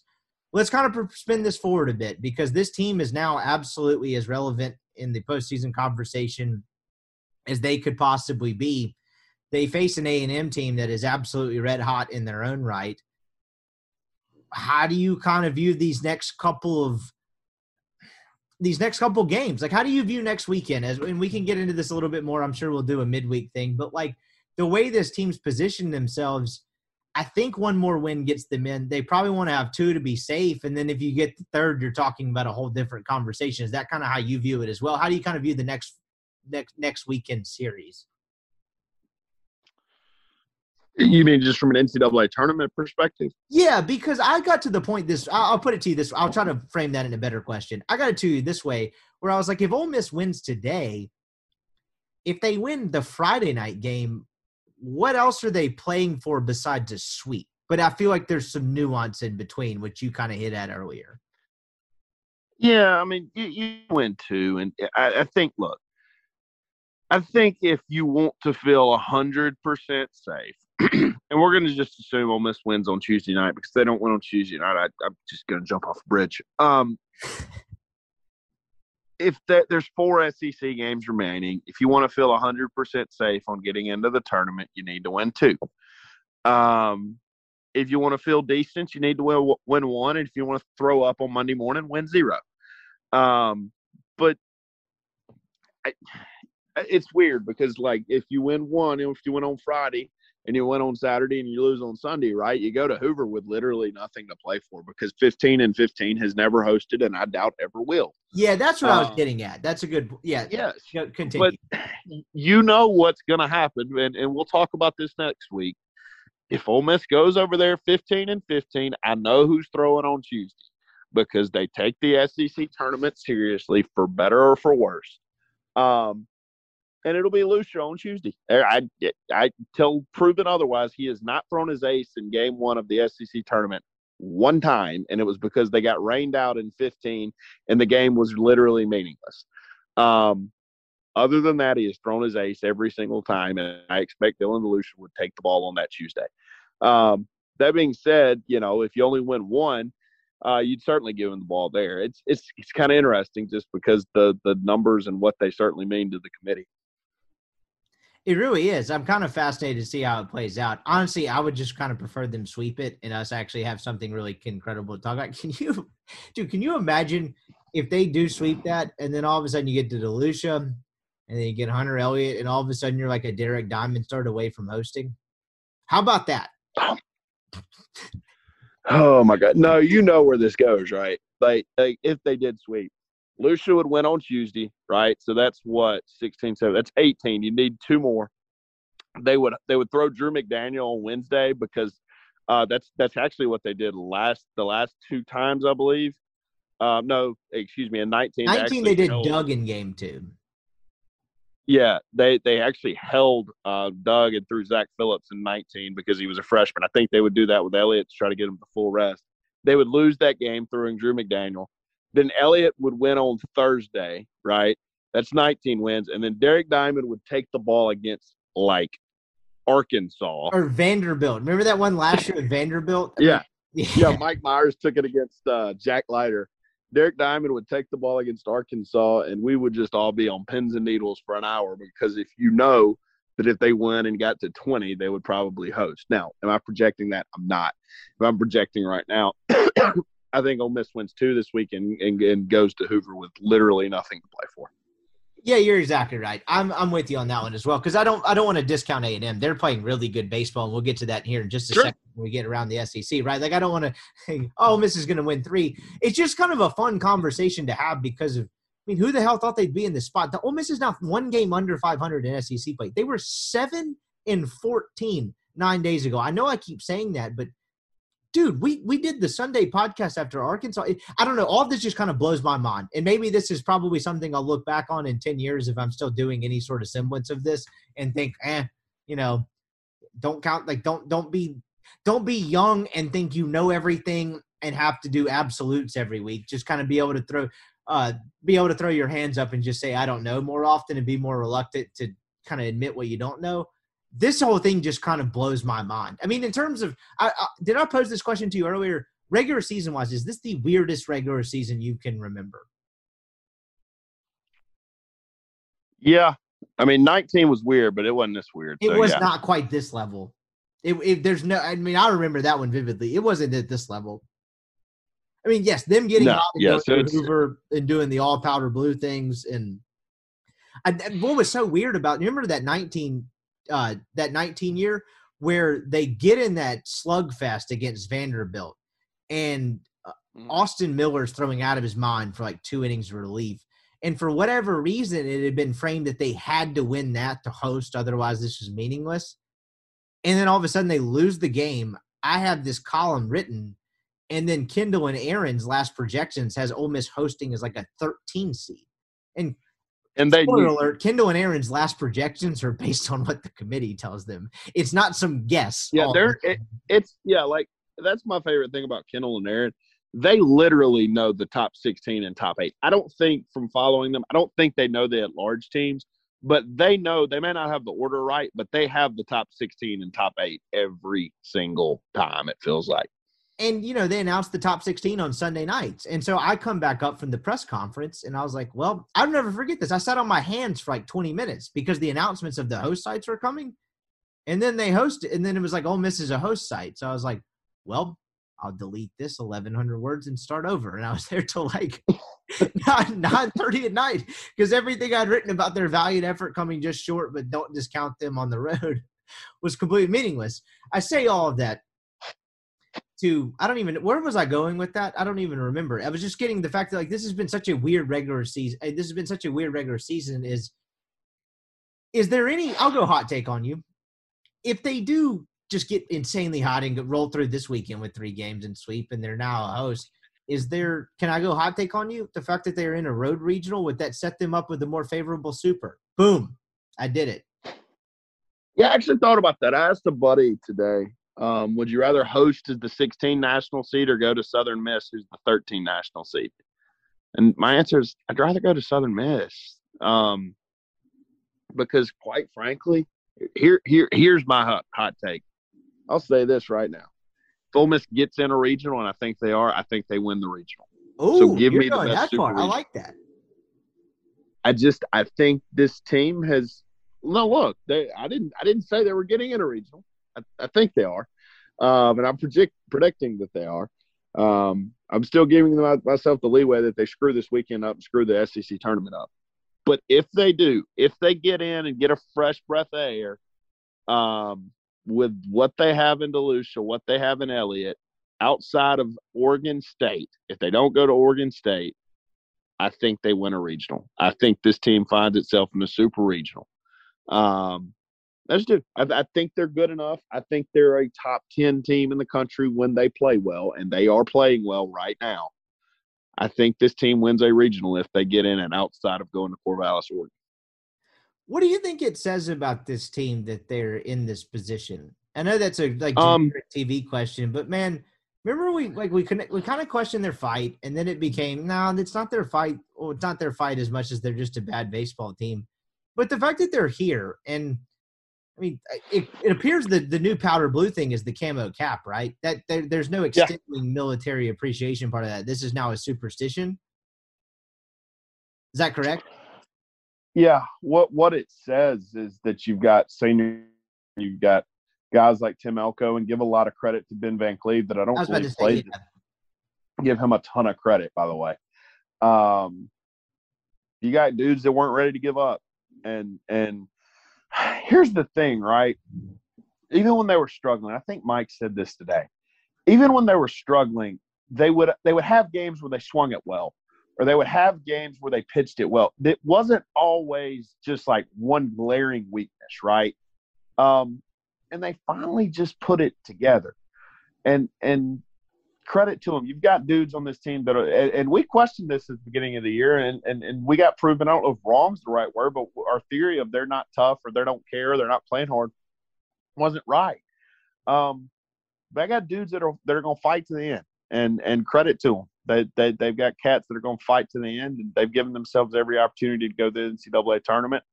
And we've said this for 2 weeks now, and I believe it. If they get into the NCAA tournament, you don't want them in your regional because I think they're going to be a nightmare. They remind me some of the NC State team last year that probably underachieved a little bit in the regular season. Then all of a sudden you look up, they're in the Ruston Regional. They go 3-0, and then you find yourself in the Super Regional. If you're Ole Miss, you hope it goes the same way that NC State's did, that you win the Super Regional. But I do believe the reason they're in this situation because you got guys like Elko and Graham and Dunhurst and Ben Cleve that they're not, by God, they're going to fight to the end. And credit to them for doing so.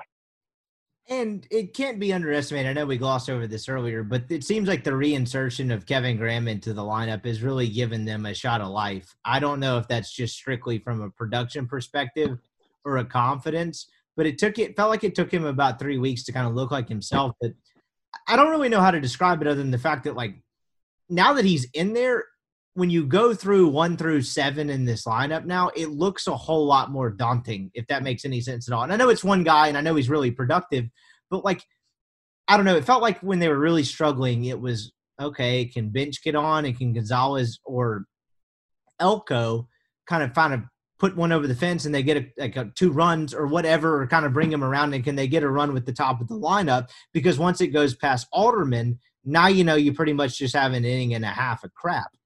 And now the fact that they have Kevin Graham, that's kind of bumped everyone down a spot, and the bottom of the order is hitting. It just feels like Kevin Graham's reinsertion of the lineup, barring we talked about all the intangible parts of it. Him just being there and being a productive SEC hitter and looking more like himself now has worked wonders for this group.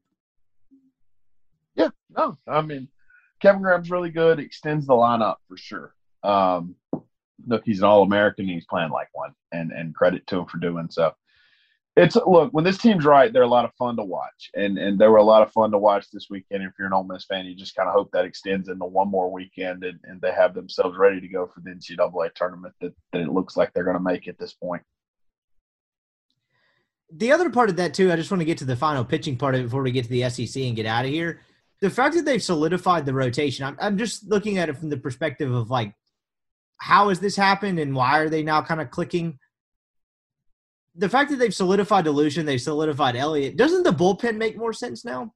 There was a time where if someone came out of the bullpen, it literally could have been anyone outside of, I don't know, Cole Baker, and I'd have been like, yeah, that makes sense, I guess. Like, why not throw something to the wall and see if it sticks? Now doesn't it feel like you're going to get a good outing from DeLucia, you're probably going to get a pretty good one from Elliott, and so the first 2 games, it's kind of like, okay, Doherty – Mike loves doing that thing now where you can he get like a couple outs from Gaddis or a couple innings from Gaddis and then like Washburn in the middle? Like, can you put some combination of that to get it straight to Johnson so you don't have to burn Doherty? Doherty didn't pitch this weekend, did he? That's what I was going to ask you. What do you make of Washburn coming in that situation instead of a fresh Doherty? I don't know. I don't know what to make of it, to be completely honest. Say some of it may be matchup based, but I really don't know what to make of it.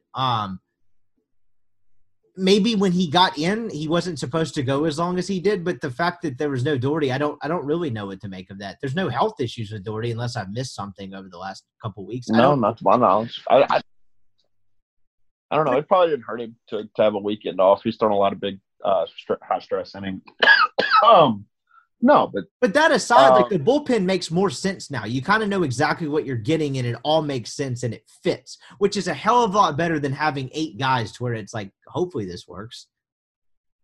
Yeah, and no, John Gaddis has been good, and Jack Washburn has been good in his 2 outings since coming back from injury. So yeah, it feels like they solidified some roles in the bullpen, and you kind of know who's coming in what situation now. Which is good. That's a good thing. They've got some guys back there that they think can help them. And look, it's not an overly deep bullpen, but it is one that certainly can help them in the postseason for sure. I'd be remiss if I didn't bring up 2 things before we got to the SEC part of it. The Derek Diamond thing? I don't know what cost him in the postseason, but what can you explain that? I don't understand it. He's got a 520 OPS the first time through. He doesn't give up runs the first time through, and he has an 1100 OPS against the second time through. At some point, the numbers don't lie. I mean, it is what it is. It's infuriating. Look, I think, quite frankly, and I'll catch some heat for this, and that's fine. Mike Bianco deserves a lot of credit for the last 2 weekends and his kids not quitting. This is he deserves a good bit of criticism for this Diamond thing. This is getting ridiculous that he is really good the first time through and he's really bad the second time through. And it is consistent every freaking weekend. It's consistent. It never falls off. And at some point, like, you have to look at the numbers and say, hey, we can get us 8 outs start Saturday, and then we got to go to somebody else. Take your 8 outs and go home. It's like the guy that's offering you $50 at the roulette table. Like, no, just take your $50 and go home. Don't try to play for $5,000, buddy. You're not getting it. Just take your 7 or 8 or 9 outs and go to the house and call it a day. Because the numbers are what they are at this point. It's getting comical that they continue to leave this kid out there, and it's not fair to him, frankly. It's not, and they're lucky that the offense has performed better, because I think back to a time where they weren't performing better, where he allowed them to give up the lead twice against Arkansas. Now, was that Arkansas going to end that Sunday game, going to end 2-1 or 3-2 or whatever it was? I can't remember when Diamond gave up the leads. No, that's far from a guarantee, but at least give yourself a shot, because you're right, it is a complete certainty. I mean, hell, the leadoff hitter hit the 2-run home run into the seats. Yes. In the third inning, this yes. Literally, it is almost impressively consistent, right? There's almost no variation to it. Like, there's no human element. It is almost like robotically consistent that is what is going to happen the second time through the order. But by God, he's staying out there. Yeah, it's ridiculous. You've got to get him out at this point. But the fact that they just continue to ignore the numbers the second time through is maddening. But Mike probably looks at it from the standpoint of like, hey, he gave up 3 runs. He gave us 5 innings. It's like, yeah, well, man, you were up 3-2, and then it became 3-3. So, anyway, the last thing. The problem is you knew he was going to give up the 3. You know, you knew he was giving up the 3 because, yeah, that's what he was going to do. Like, you could have tried something else and not known they were going to give up the 3. Last thing, they got a couple – was this the first or the second inning where they had a couple guys on base? He bunted Jacob Gonzalez. Should that have been the greatest indicator of how important this game was? Mike needed a cigarette. I know this has made waves now. I had a podcast listener. I can't remember if he tagged you. Said something about the bunt and then said hashtag Marlboro. Is it possible – I'm going to suggest something. Is it possible Gonzalez was bunting against the shift? I don't even know if to call that a reach, but I don't know. Surely that wasn't called, right? Man, it looked like we're bunting Gonzo. We got an issue. It looked like a sack bunt. Oh my God. Yeah, it did. You're right. But Jesus Christ. Yeah, no, look, they wanted to take the lead. Maybe, and I'll say this, I can't speak out of both sides of my mouth. I said it was really, really important that they scored the 2 runs on Monday. Maybe Mike, to his everlasting credit, thought the same thing and said, hey, I need to get this LSU team down early, and that's the best way to do it. And if he thought that, I don't necessarily hate it. You don't let them – because, I've been – as an Ole Miss fan, I've been in those situations where it's like you just can't catch your breath and keep the game tied and let your offense go swing it. And maybe Mike was kind of thinking along the same lines and decided, hey, I need to get up on them real quick and kind of make them feel a little bit of pressure. And if he was, maybe, you know, while I may not have done the same thing, I don't necessarily hate it. Good on him. Look at this podcast coming full circle. It's you justifying Mike Bianco's sack bunting. It's just – this is beautiful how all this has come to be. Let's get to the SEC. Let's get to around the SEC and let's get out of here. Boy, what a weekend. I don't feel like we necessarily – I won't say we learned a ton, but there's some teams that are – one, there's a couple of teams I feel like we learned wave the white flag, and a couple of teams that are absolutely trying to fight for their everlasting life to get a shot at this NCAA tournament deal and get a bid into this thing. Why don't we just start off – let's not bury the lead here. Mississippi State goes to College Station and gets swept. There is a now better than good chance that the Mississippi State Bulldogs, after leaving Oxford, Mississippi, go 9 with a series win. I believe they were 8-10 after that, if I'm not mistaken. There is a better shot than not that they go 9-21. They were swept this that would be at A&M. Such a shame. Ooh, buddy. Oh, well. Oh, well. Hate that for them. I mean, they stink. They're 25-27. And not to bring this back to an Ole Miss part of it, but I would be remiss. I do this every podcast. It did not have to be this way. We talk about Ole Miss and, like, can they get 3 and have the ridiculous kind of outlier sweeping conversation? Man, can you just win a series against a 10-17 South Carolina team or 12-15 South Carolina team or just win another game against now 9-18 State, or not get swept by now not 10-16 Alabama. Like, you look at these standings and it'll probably infuriate Ole Miss fans to some degree, to where it's like, it really didn't have to be this way, because a couple of teams they lost to in this stretch were really, really bad. And not to get on, not to completely sour the notion, but you remember I was talking about how, like, the first half of their schedule was favorable and, buckle up because it gets worse in the second half? Really never not really that worse. It was just a whole lot of average. Yep. No, the State series and the Alabama one will be the one that they look back on when they think about going 1-5 against those two teams. I mean, quite frankly, they're 6-3 against the top three teams in the West. 3 of the top 4. So I don't know. Yeah, it's this season's wild. Let's just put it that way. No, State stinks. They're not good.